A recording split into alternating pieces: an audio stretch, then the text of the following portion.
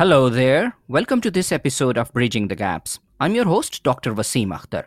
Today I'm joined by Sean Harding, a leading authority in cardiac science and emeritus professor of cardiac pharmacology in Imperial College London. She was special advisor to the House of Commons Science and Technology Select Committee on Regenerative Medicine and has been awarded the Imperial College Medal and a Lifetime Achievement Award from the European Society of Cardiology. In this episode of Bridging the Gaps, we are going to discuss her new book, The Exquisite Machine, The New Science of the Heart. Sean Harding, welcome to Bridging the Gaps. Well, thank you very much for having me on. It's a great honor. Sean, how long you have been doing research on this exquisite machine, the heart? Oh, well, about 40 years, in fact. So a considerable time. I've learned a couple of things, I hope. Okay. In this book, there is much more than a couple of things and very fascinating topics. So let's start from the very beginning. How did our present understanding of the heart develop over time that this is not just a pump? It is much more than just a pump. I think that it even took a little while to find out that it was a pump. I mean, first that it was thought that it was the fire that warmed your chest and things like that. And so the idea that it was a pump, when you have the technology as a sort of analogy, you can see what's happening. And so William Harvey was able to see that it was pumping the blood. But, and I think even he appreciated that the electrical activity within the heart, but the appreciation of the structure, the evolution of the heart, and the idea that there's some feedback between the heart and the brain. I think these are new things that have evolved with time over the time that I've been working, and the understanding of the regeneration of the heart has taken a long time to work out. There's been huge arguments for many years about this, and I think we're only just understanding first whether there's any regeneration at all, and there's a little, and why there is so little, because it's a strange thing, really, that your hair will grow, whether you want it or not, in places you don't even want it, and your liver, your very many other organs will regenerate, but the heart, which is so important, which you only have one of, really doesn't do that. So that's been a very interesting journey. And you talk about stem cell research in this context. It's a fascinating area. It's a promising area. First of all, remind our listeners that what are stem cells, and then we will discuss that can we create cardiac stem cells and maybe regenerate damaged part of our heart. So let us start with this. What are stem cells? It's a cell that really hasn't committed to be any specific organ yet. And so there are some cells, obviously, within the embryo that are like this, because they're the ones that then create all the organs. Those are the embryonic stem cells. And actually, they're about 10 days after fertilization of the egg, there's this tiny mass, the inner cell mass, that if you dissect it out, the cells will grow indefinitely, and a bit like cancer cells almost, and they will just keep reproducing very strongly until they're given the cues that we learn from developmental biology to push them into one organ or the other. They're pluripotent, so they can make all the organs of the body except the placenta, but they're not totipotent. That's the fertilized egg is the totipotent one. It can make a whole baby, a whole organized baby. The embryonic stem cells can make this very interesting sort of tumor. And it's one of the ways you find out whether they are properly stem cells, which is called a teratoma, and it's really like a disorganized baby. It has hair and teeth and bones and things like that. A rather gruesome thing. Not actually terribly dangerous, but nevertheless not something you completely want. So you have to be careful about stem cells, and perhaps we'll come back to that later. When they're undifferentiated, they can grow in this way, this sort of very aggressive way.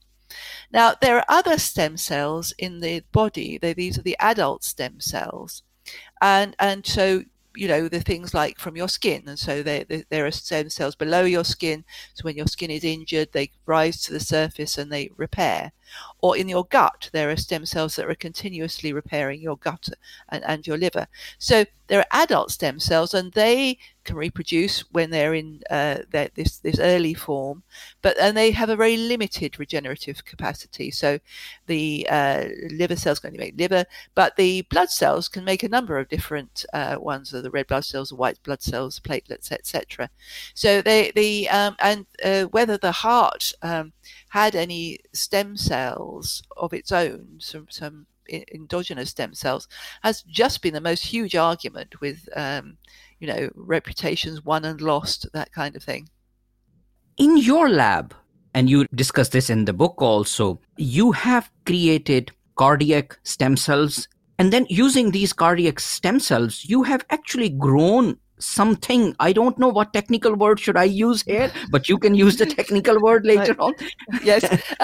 Yes. So this is so embryonic stem cells. We learned a lot from those, but there was various worries about the ethics of using something that could have been grown to be a baby. Usually, they were discarded after in vitro fertilization.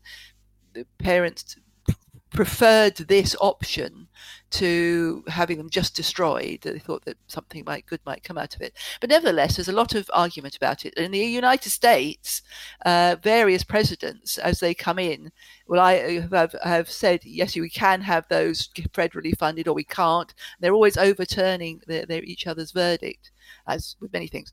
And so that was a bit of a problem. But the real breakthrough was by Shinya Yamanaka, who won the Nobel Prize just over 10 years ago, for understanding how to make any cell in your body that grows reasonably well, like your skin or some blood cells, or some cells you can harvest from urine, really. If it grows well in a dish, you can reprogram it back to being that kind of uncommitted cell, and then you can use it in the same way as the embryonic stem cell. So from you, for example, we could take he'd use skin first. We could take a small amount of skin, a little biopsy, grow it in the dish, and it'll grow up.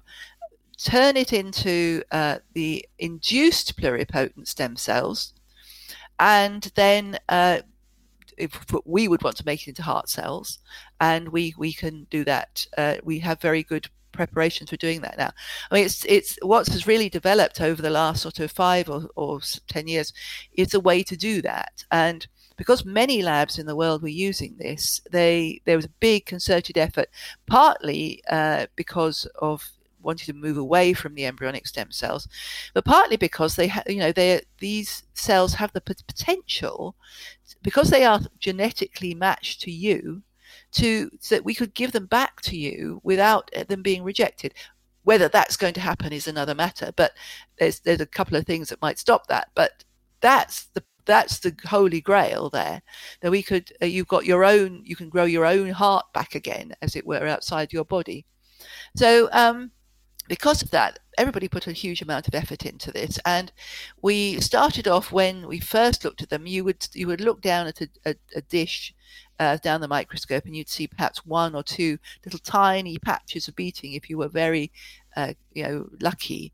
But then by refining the techniques and by moving from things like growth factors, which have to be purified from blood, which can have batch variability, which can be a little bit chancy, to using small molecules to very precisely turn on and turn off the developmental pathways at particular times, then it became much more robust. And now, even in just a fairly ordinary laboratory like mine, you can you have big spinner flasks, and you can make 100 million or so cells at a time. Really, only as I could do more if we could afford it. It's really the cost of the ingredients that can do it, and so you can make enough cells to then we go to making what you're talking about, which is engineered heart tissue. I mean, there are various ways that people talk about this, but engineered heart tissue is a common one. And so what we do for that is we basically put them in a gel matrix, the cells, and we use thrombin, which is like blood clotting matrix, and you then trigger it to sort of pull the things together like as it were in a blood clot. And the cells, as they approach each other, they will make connections. And so at first you just see this sheet of cells with just a few tiny wiggly movements, in taking up the whole of your dish, tiny wiggly movements. And then over the days, they get stronger and they may get more coordinated. One interesting thing about these cells is they have their own pacemaker. Now, in your heart, you have some cells that have a pacemaker. They're the pacemaker. And then a lot of the rest of your cells are quiescent. They don't beat until the pacemaker tells them to.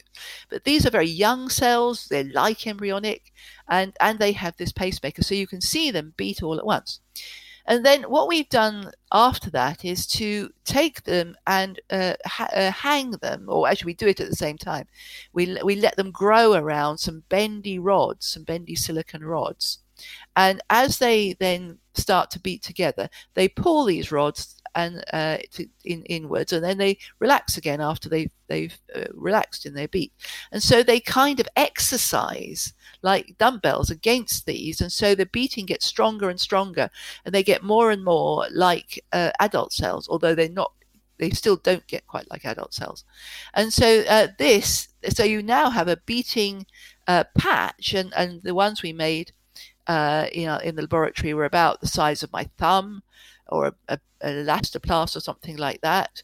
And they were meant, which we did, was we put them onto a rabbit heart to see if we could fix that. And the ones that have gone into some very early clinical trials are much larger. There's some that perhaps the size of your palm of your hand, and they've got probably around 500 million cells in. And that is getting very close to what you'd lose in a heart attack. So you'd lose perhaps up to 2 billion cells from your ventricle in a heart attack. So you're getting close to something that's quite useful there. An important point perhaps to mention here is that when we get a heart attack, some parts of the heart are permanently damaged. And if this technology works, so maybe in future, either we can implant those parts of the heart, or maybe we can regenerate them. So this technology can do a lot of good for us. That's right. And the initial trials have started. There's some in Germany and there's some in Japan. And in the August issue of Nature, there was reports from the Japanese people that showed initial safety, which is important, and of course, and some hint of benefit. But they were only small trials, so I just have to put that out there, that you do for a start with cardiac trials now. But if you're looking at a drug, you probably need thousands of people to really understand whether it's working or not. So we are at the beginning of our journey with this technology. A quick note for the listeners. This is the point in our podcast where we adjusted the position of Professor Harding's microphone. So the audio that you will hear from this point on will be slightly different. When you outline cutting-edge research in the field of cardiac science, you discuss the importance of various techniques that are based on big data, the techniques that use machine learning, artificial intelligence, and you say in the book that these techniques have revolutionized how we conduct research on heart and many other topics also. So give us a little bit of this, that how these techniques are helping us to perform better research.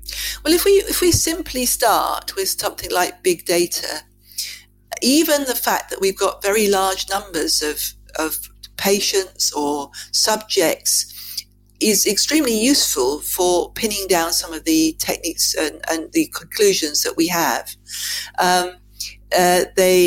Things like UK Biobank, which has got 500,000 people, they're very, very well studied, and you can dip in and do almost clinical trials in silico on these patients.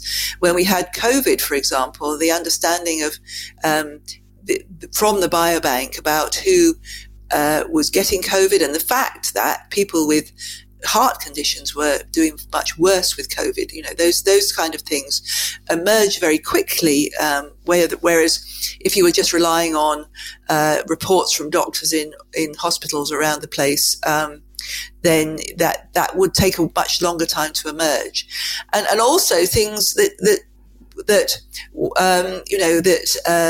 about the vaccines. There was some idea that the vaccines might cause heart attacks. But actually, that's really a statistical anomaly that heart attacks are not infrequent. And so there would have been a reasonable number of people who'd had the vaccine who would have a heart attack, and it was just by chance. And so the big data allowed us to scotch that rumor very, very quickly. So big data is one thing. But then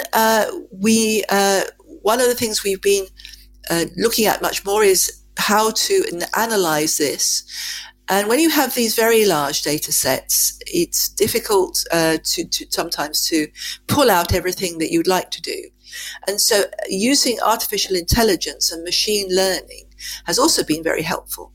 One interesting observation was that there was a very common mutation that was associated very strongly with a dilated cardiomyopathy. About 25% of people who had this kind of dilated cardiomyopathy had this mutation. But then, when they looked at a cohort of 2,000 apparently healthy people, about 1% of them had this mutation as well. So they didn't appear to have heart disease. So what was going on? And they've taken the cine recordings of the heart movement from these patients, and with artificial intelligence, just letting the machine work out itself what patterns are associated with the mutation, what patterns are not. They've been able to show subtle changes in the wall of the heart and the movement of the wall of the heart that's produced by this mutation, even in people who have no sign of heart disease. And we know that some of these people, if they have a second hit, are much more likely to develop heart disease if they have even normal amounts of alcohol, or after pregnancy, or with chemotherapy. And so it's really important to understand who might be at risk and who might not be. Plasticity is a concept that we usually associate with the brain and its ability to rewire itself to manage any damage or other changes. You use the term plastic heart while explaining the resilience of our heart. Yes, of course, it really, in a sense, follows. Because like the brain, the heart has very little turnover. You're going to have, so it's about 1% per year. So you'll have 50% of the cells will be with you from birth until death, if you know, 90, 100. And so those cells will be beating away, but they have many challenges to overcome. Pregnancy is one of them. You know, your blood, your volume is doubling at some points. Not to mention the work it has to do during labor and birth. So that's huge stress on the heart. And then high blood pressure also, the heart adapts to that. And so the cells change by either moving relative to one another. So, for example, when I talked about dilated cardiomyopathy, what's happened there is the heart has become big and baggy. And that is an adaptation, because now, even if it's contracting weakly, because it's got a lot of blood in it, each beat will have enough blood for you. So it's that's an adaptation. The walls can get thicker as well if they're trying to push against the load of high blood pressure into your heart. So it's pushing against the high pressure. So the walls will get thicker. And the individual cells do this. They move relative to each other, or they become individually thicker or thinner, and or longer. And so you can see that when you tease apart the heart and you look at the individual muscle cells, or cardiomyocytes as we call them, these are the tiny cells. They will beat like little hearts in a dish. You can see by the thickness whether they've been under load or not. And so that's the plasticity, the kind of plasticity we're talking about. And so same again, if the load is taken away, they will quickly, within days to weeks, go back to the normal, or even atrophy if they don't have enough load to work against. There's an interesting operation that's been done where at the beginning, when they were looking at transplants, sometimes the donor hearts that were there to replace the failing heart, sometimes they weren't quite enough, they were too small or something like that. And so instead of putting them, replacing the heart, they put them in as well. And they plumbed them into the abdominal aorta so that they could also contribute to the heartbeat. But because they weren't under such load as the ordinary heart, they tended to atrophy with time. So, the heart can change very, very quickly that way. And you say that there is an entire separate nervous system that ensures that the heart responds to changing needs, such as level of protein? Yes. So the system is called the autonomic nervous system, and it doesn't just control the heart, it controls all the things you don't have to think about. That's why it's autonomic, or like autonomous. And so obviously in fact your heart beats, of course, it beats spontaneously. If I have to go to the operating theatre to when I want to take a sample of the failing heart that's been taken out when they're putting a donor heart in. And so they often leave this failing heart on the side, ready to be dissected. You can see it beating away. It's outside the body, but it's got this spontaneous beating. And we take hearts back to the laboratory, or we use our other systems, and we can perfuse them. We can put liquids through them to keep them alive, and they will beat on the rig without any help from us, as it were. So the heart itself can carry on beating, but what happens is the rate of beating and the strength of beating is controlled, and this is the same system that controls your gut, your digestion, your lungs, etc. It sort of fine tunes everything, so you don't have to think about it. Obviously, if you had to think about making your heart beat 60 times a minute, that would be a bit time consuming. There are two sides to this, like an accelerator and a brake. So the sympathetic nervous system it accelerates everything. It's what they call the fight and flight system. So if you're being chased or whatever, or you're frightened or something like that, it will speed up your heart. It will divert the blood from your gut and from your skin. It will divert it to your muscles to run away, and to your heart. And it will slow up digestion, etc. So you can concentrate on running away. And there's that, and then there's the parasympathetic, which whenever you're relaxing again, then it will calm everything down, and your digestion will continue, and your heart will calm down again. So the parasympathetic system. So those two are the systems that fine tune what's happening with the heart. This nicely brings us to my next question. In the book, you explore the relation between the emotions and heart function. And you say that the heart not only responds to our emotions, but creates them as well. Let us dig deep on this point. Our heart creates emotions as well? Yes, or creates, yes, and amplifies our emotions. So, for example, if you can feel your heart racing, it kind of it makes you more frightened. So in fact, what you can do is play somebody a racing heart, the noise of a racing heart, and tell them it's their heart. and that will create a panic attack. And there's a fascinating, wonderful experiment. It'll take a little while to explain. So, when you've got as your heart beats, so it contracts, it expels the blood, and it's working the hardest. Then it relaxes again in order to fill with blood. And so that's called systole when it's pumping it out, and diastole when it's relaxing. And there's a thing called the baroreceptor that senses that, senses the pressure that's coming out of that. And if you flash frightened faces at somebody, it frightens them. We're very social kind of animals, and so if we see a frightened face, we will automatically get a frightened reaction. And so if you flash that image very rapidly at when the heart is pumping very strongly, it's at the top of its beat, then you'll get a bigger fear response.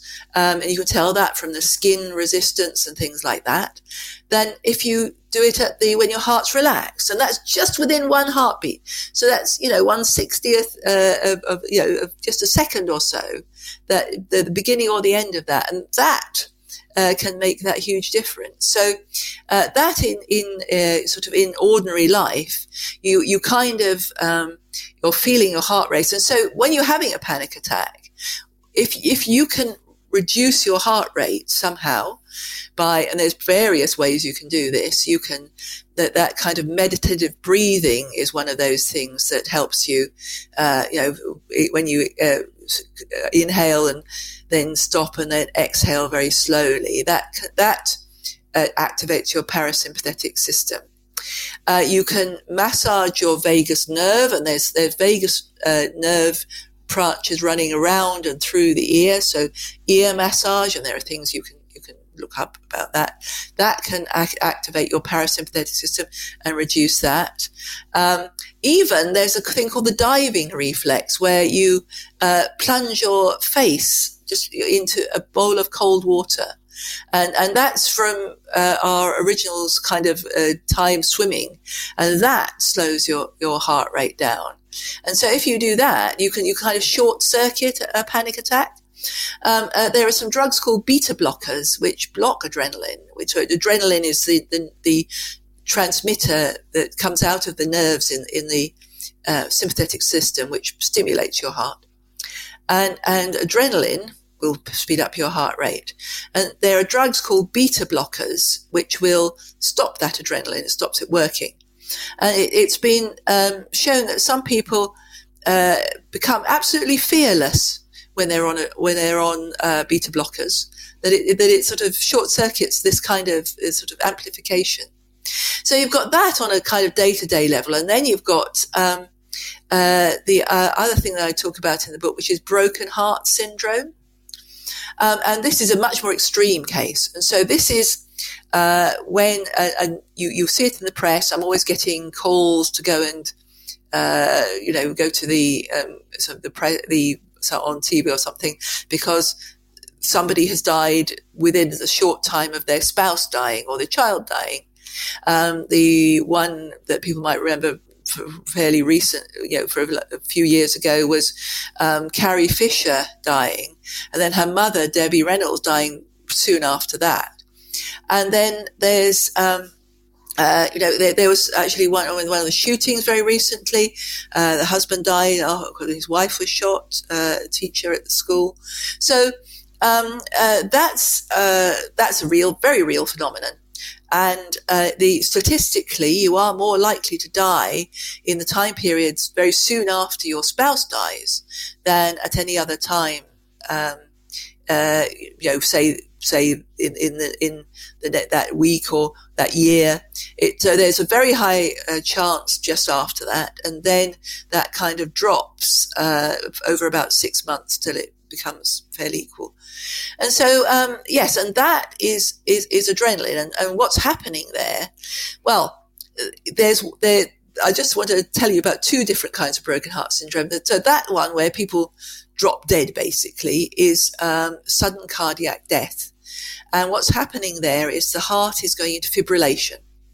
This is a kind of very extreme rhythm disturbance where it's called a bag of worms appearance when you look at it, because it's just wriggling.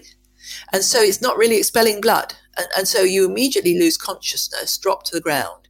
And if you're not defibrillated very quickly, then you really only have 4 minutes before, that's it. And so adrenaline is the key here. It's causing this very strong rhythm disturbance.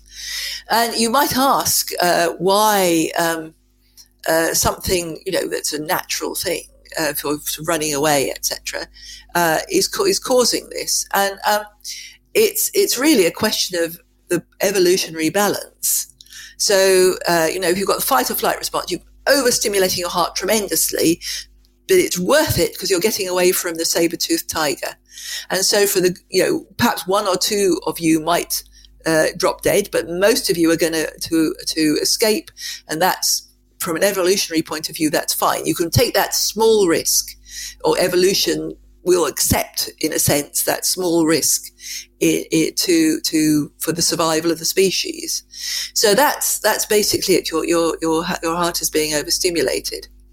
But there is this second disease called Takotsubo syndrome, which is also broken heart syndrome.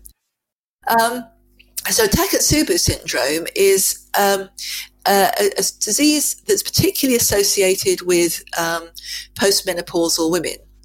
Now, the sudden cardiac death tends to be like many heart diseases, but actually possibly even more than heart attacks. It's more male biased. So probably 80% of the people who have sudden cardiac death will be male. Interestingly, I've talked about bereavement, but I should also mention things like arguments are very strong stimulus, physical exertion too, extreme physical exertion as well. It's very much the same kind of thing. That adrenaline is released in a way the same for emotional and physical stimuli. Football is a very strong stimulus for heart disease. In the World Cup final, you get, and this happens with many different football events, 30% increase in cardiac disease in the 2 days following that, especially penalty shootouts. Really particularly stressful. That's not playing football, that's watching football. I have to just emphasize that. Anyway, just turning back to the Takotsubo syndrome, this was discovered not that long ago, actually, probably about 2000. And it's, again, during natural disasters. That's, again, you get a lot of heart attacks and sudden cardiac death because of the stress. And the people coming into hospital in Japan they were seeing this, but they were seeing another kind of thing where there were women coming in, men and women. It was about 80% women, this one, often postmenopausal, having what they thought was a heart attack. They were having all the signs of the heart attack. They were having the ECG changes, having the pain, etc. But when they looked, they couldn't see any blockages in the blood vessels. So they probably weren't having a heart attack. But what they could see, because they used a new kind of imaging where you can look at the whole of the ventricle together, whole of the heart, and they saw the heart was behaving in a very odd way, that part of it at the top was contracting very, very strongly, but the rest of it was kind of paralyzed. And so what people had was heart failure, that their heart really wasn't working very well. And so they didn't really know what to do about this. In fact, the test you often give, called a dobutamine stress test, actually can make it worse because it's a bit like adrenaline. And so they were just not knowing what to do, so being supportive, giving supportive therapies. And often there was a mortality, I have to tell you, it was about 5%. But many of the other women just recovered spontaneously, walked out of the hospital absolutely fine, and just went home. Some people had recurrences. Some people may have had some bit of a lingering effect, but nevertheless, they if you had a chronic heart failure, this would never happen. So this was a very strange phenomenon. And of course, the thing is, this was very specifically this imaging that showed this. And so often people will come into hospital saying, I think I'm having a heart attack. And then they're not, and they recover it and they go home.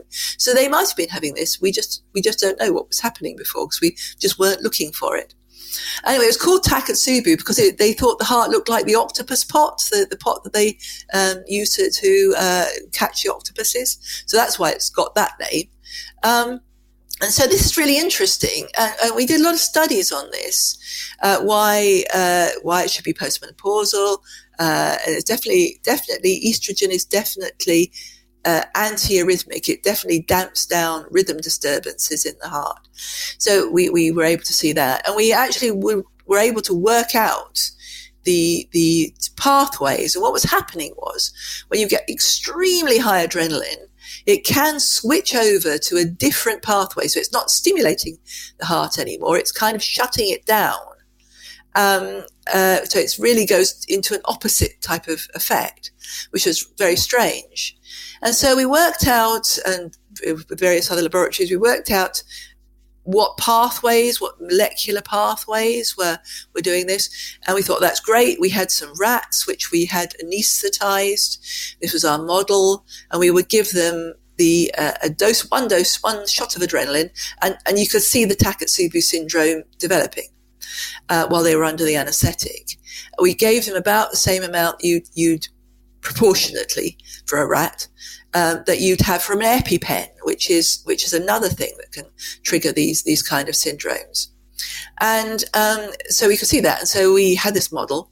And so we put in the blockers to the pathways that we worked out.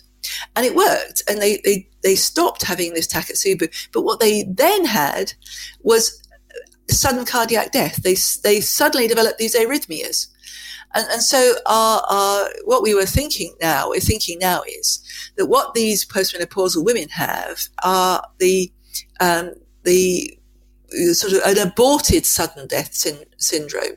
They could have died from this, but this temporary shutting down of their heart, although it brought them into hospital, in fact was attempting to protect them. Thank you very much for this very thorough detail.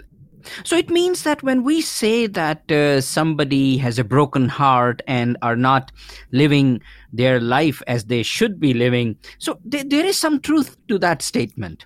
It's when you think about people who have had a breakup and they're very sad after the breakup, it's possible that some of this was, if it was very sudden or unexpected, that some of this could be due to this particular broken heart thing.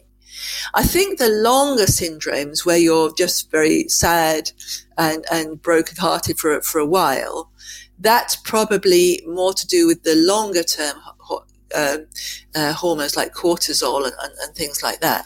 But it's certainly a physical type. There's certainly a physical component to this.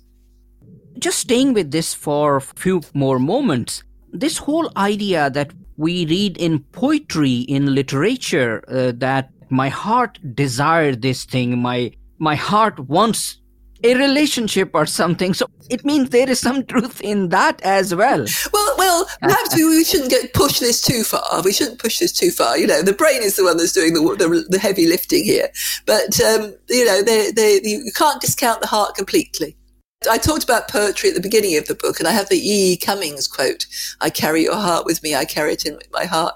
But nevertheless, we have to be, a little more scientific at some points. You have briefly touched upon this, very briefly, but I just want to come back to this point that in the book, you discuss gender in the context of heart. Why we should discuss gender in the context of heart?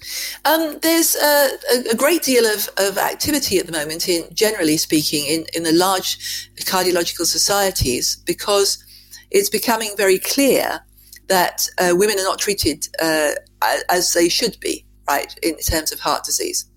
Now, of course, it is true that particularly younger women have they're less likely to get a heart attack than men.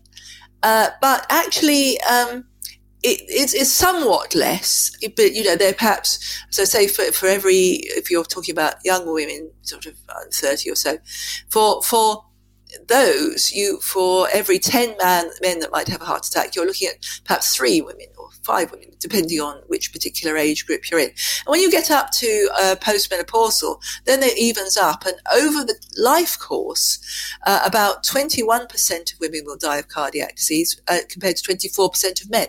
So it's really not as uneven as all that. And so what's been happening is that that women have been discounted when they come in with a heart attack or with symptoms of a heart attack. People are saying, no, it can't be that, sending them home with indigestion tablets. And so paramedics won't take them to hospital if they with the same symptoms that a man might have. And so I try to pick apart what's happening here in the book. And again, big data, this is one place where big data is very, very useful because, you know, you've got anecdotal things about women coming in saying they weren't believed, etc. But, you know, or they've gone home and haven't realized, or they don't even know themselves that they're having a heart attack. But the big data has shown us a lot, really drilled down on this. So one study I talk about had 1.3 million heart attacks were studied in a particular hospital. And what they were saying, what they found was that a woman was more than twice as likely to succumb and die from a heart attack than the man were coming in with a heart attack. And what they found was if that was a male doctor. And that was really worrying. And if they were seen by a female doctor, twice as likely to survive. They had quite equal chance of surviving. And even having a female doctor on the team was able to help that. And so drilling down, you know, I think about what, you know, excuses are made, and one of them is that heart attacks are unexpected. But I say they're not that rare. And then they say the symptoms are different, but they're not that different. They really aren't that different. There's a whole range of symptoms you can get for a heart attack. And you've got the classic one with the chest pain and then radiating to the jaw or down your arm, feeling sweaty, feeling anxious, feeling nauseous. And so you've got those. And then you've got some other ones like extreme tiredness or more back pain and things like that. So there are minor differences between men and women about those symptoms, but not that much, and really not enough to explain that. And what it seems to be is simply the male-female interaction that women, when they are come in with any, and this has been shown for many different types of pain, are not really taken seriously. Their pain is kind of discounted. I mean, this is just what I think, but I always think when they ask you how bad your pain is, they say, let's think of the worst pain, which is childbirth, or, you know, what is on a scale like that. Okay, well, why aren't they treating the pain of childbirth if it's the worst possible pain you could ever have? So, but so women they're just discounted. And one of the interesting things was it was not so much sex, but gender. That is the way you were behaving. And so I point out there's an online test you can do for how male or female you are. And there's you know, things, there's whether you're very assertive, whether you're very shy, whether you're very compassionate, all those things that are supposed to be stereotypically associated with one sex or the other, but also whether you're the main wage earner, whether you're the main carer, all those things give you a kind of gender feeling about you, so how gendered you are. And they were showing that it was either male or female who had a high female gender score that were doing badly in this interaction with the doctors.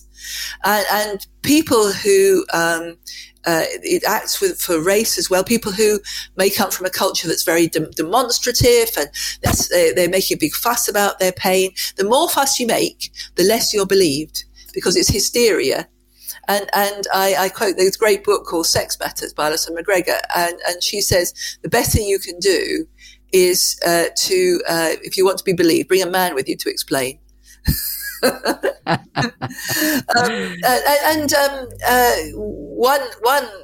Then drilling down even further, you say, well, why, in fact, aren't there gender equal teams for cardiology? But cardiology is a very male profession. That about in my big university hospital, about 10% of the male cardiologists, particularly the interventional cardiologists who do the heart attack things, about 10% were women, and so the rest were men. And so it's like surgery, very classically being a kind of male profession. And again, there's a great story from the book I was mentioning, which is that she went to she was directing the Institute about Gender Studies and things. She went to visit a top US university, and they said, we'll take you to our simulation lab.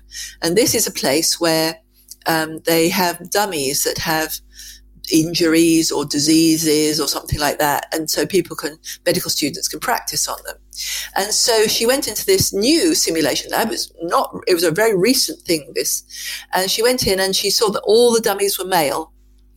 The dummy for pregnancy was a male dummy with a wig on, a blonde wig, and a womb put next to it, a uterus and baby put next to it. So you can see that there's some systematic training requirements there.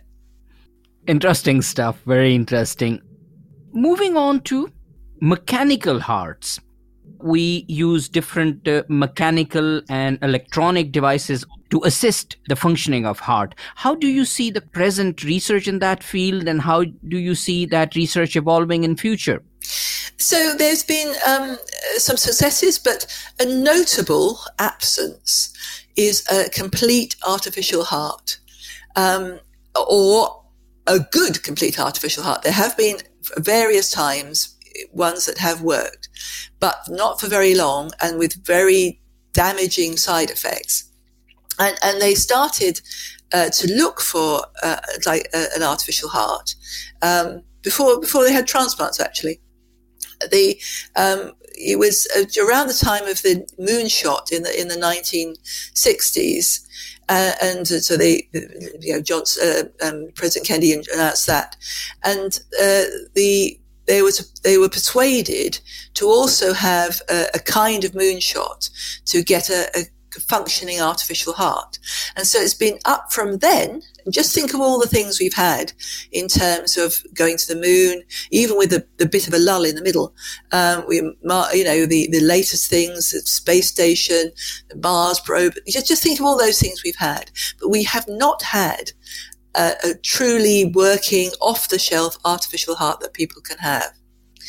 And that's because the engineering is so challenging. I equate the number of heartbeats we have. So 3 billion heartbeats in a lifetime. So your washing machine will be having to do 10 washes a day for 1,000 years to do the same kind of thing. So, we just don't have that technology. For example, your left side of your heart, which pushes the blood around the body, has to match the right side of your heart, which then circulates it around the lungs. So they both have to give out exactly the same amount as your heart beats. Otherwise, if they were even out by a teaspoon, by the end of the day, that will be something like 500 liters of blood difference. So that's just, ridiculously crazy. So the precision is incredible for the heart. So what we have been successful with is individual devices. It's a bit like, you can make a washing machine quite easily, which will wash your clothes. To make a robot to wash your clothes that looks like you and works like you, that hasn't worked at all. And so it's breaking the things down into their individual parts. So the pacemakers, the implantable pacemakers have become very very sort of small, very easy to implant. They can send back the details of what your heart is doing, so they can be adjusted by the team outside your body, and you can send back your the data every night through a box, so they know what's going on. There's ones that can resynchronize the different parts of your heart if they've been damaged. They can give you a shock, like a defibrillator shock, an implantable cardio defibrillator. And so if they feel that your heart's gone into a dangerous rhythm, they will shock you out of it, which feels just like being defibrillated, a big thump in your heart. One thing that they have been able to do is a ventricular assist device. So this means your heart's intact, but what they've done is put a tube into the lower part of your heart, and then a pump pumps this into the aorta coming out of your heart. So it's going the same way as the blood coming out of your heart, but it gives it a boost. So you've got more blood coming out of your heart because of this. And that's gone from being a pump to being like a sort of impeller screw device and things like that. So it's got better and better. They still have a lot of problems with clotting and infection because the mechanical load that you need to do, the battery, you can't really have an implantable battery. You have to have one you carry over with you. And so you have to have lines that come out through your skin. That's always a source of infection. But people have been living on those for more than 10 years. They really were supposed to be just a temporary thing while people waited for transplants. But because the number of transplants are very low compared to the number of people who need a transplant, then people have ended up living on these for quite some time. And this leads us nicely to my next question, that how are we progressing with the procedures and processes of heart transplant? The sort of mechanics of the heart transplant have improved, but mainly it's the immunosuppression. Initially, there's a very rapid rejection of any kind of foreign heart, and then there's a rather slower kind of late rejection. This is why I was saying with the IPS, the pluripotent stem cells and the engineered heart tissue, the fact that it comes from you and you don't have to have immunosuppressive drugs is a huge benefit, because immunosuppressive drugs are not very good. They stop you, they reduce your, sort of resistant to infection for a start. So it's not great having them, but it does help to stop that rejection. Then the care of the donor hearts has improved. So first, the retrieval processes have become very slick. In Europe, they can be retrieved from all over Europe and within 6 hours got to the person. But also they've now put them so they have sort of blood flowing through them in a warmed chamber so that they can last longer as they get to the patient. And also sometimes they recover a bit, because if you've died from something which has had a big rush of adrenaline, you can get a kind of Takotsubo-like syndrome in those hearts, and that will recover after that. So the quality of those hearts arriving is better. Of course, then we're getting fewer hearts because of the greater safety things like seat belts and things. So, of course you would want the safety things better. That has to be the main thrust. But we're also retrieving hearts from patients we might not have retrieved them from before, people who've got diabetes or something like that, or maybe even been smokers, and trying to improve them and use them as well in those. But it's still a huge mismatch. So we had in the UK about 2,000 transplants in an average year. I think the COVID interfered with that a bit. But then there are 900,000 people living with heart failure. So, the mismatch is huge there. And again, to touch upon a romantic view, maybe a poetic view, that if you end up receiving a broken heart, So some of the baggage will be carried by that heart. Well, I have actually been asked, and there are anecdotal evidence, things where people say when they've had the heart, they take on some of the characteristics of the donor. Again, I'm going to switch into straightforward science mode here. I think basically the fact that you've got a healthy heart, if you've had heart failure, you'd have been very sick, and to go from very sick to practically normal in a few weeks or a month, you're going to feel like a different person. So and I think even if there was some aspect of the heart which had a memory, the difference between a failing heart and a new donor heart is so much more than that I'm really not buying that one. Sean, we are discussing your book, The Exquisite Machine, The New Science of the Heart. We have touched upon a number of topics that you discuss in the book. Obviously, there is a lot more in the book, and it is very well written, very well organized. However, is there anything else that you suggest we should discuss before we close this discussion? I just wanted to have a plug for the British Heart Foundation, who's funded about half the research in the country, heart research in the country for many years. And they have had they've managed to raise enough money to give £30 million to a particular group led by some people in Oxford, but also international. And they are thinking about genetic manipulation of the heart. So there's many people walking around like I was mentioning, healthy people who have a mutation but don't yet know it. And they are trying to have this big, again, moonshot type of thing to try and get that gene therapy and gene editing into the clinic. So that's going to be a big new thing. And just a follow-up question on this, that overall you support research in that area, because I think that we will hugely benefit if we gain these abilities. Absolutely. And it's going to be some years. I mean, I did a small gene therapy trial. I was involved in that myself as a PI. But the heart was very, very difficult to get the gene vector into. We used a bit like the viruses they've been using for the COVID, adenoviruses, and adeno-associated viruses was slightly a cousin of that one. And we tried that, and it worked very, very well in pig hearts, but it really didn't work. We really couldn't get enough in human hearts. So, and there's lots and lots of complications about using those kind of things.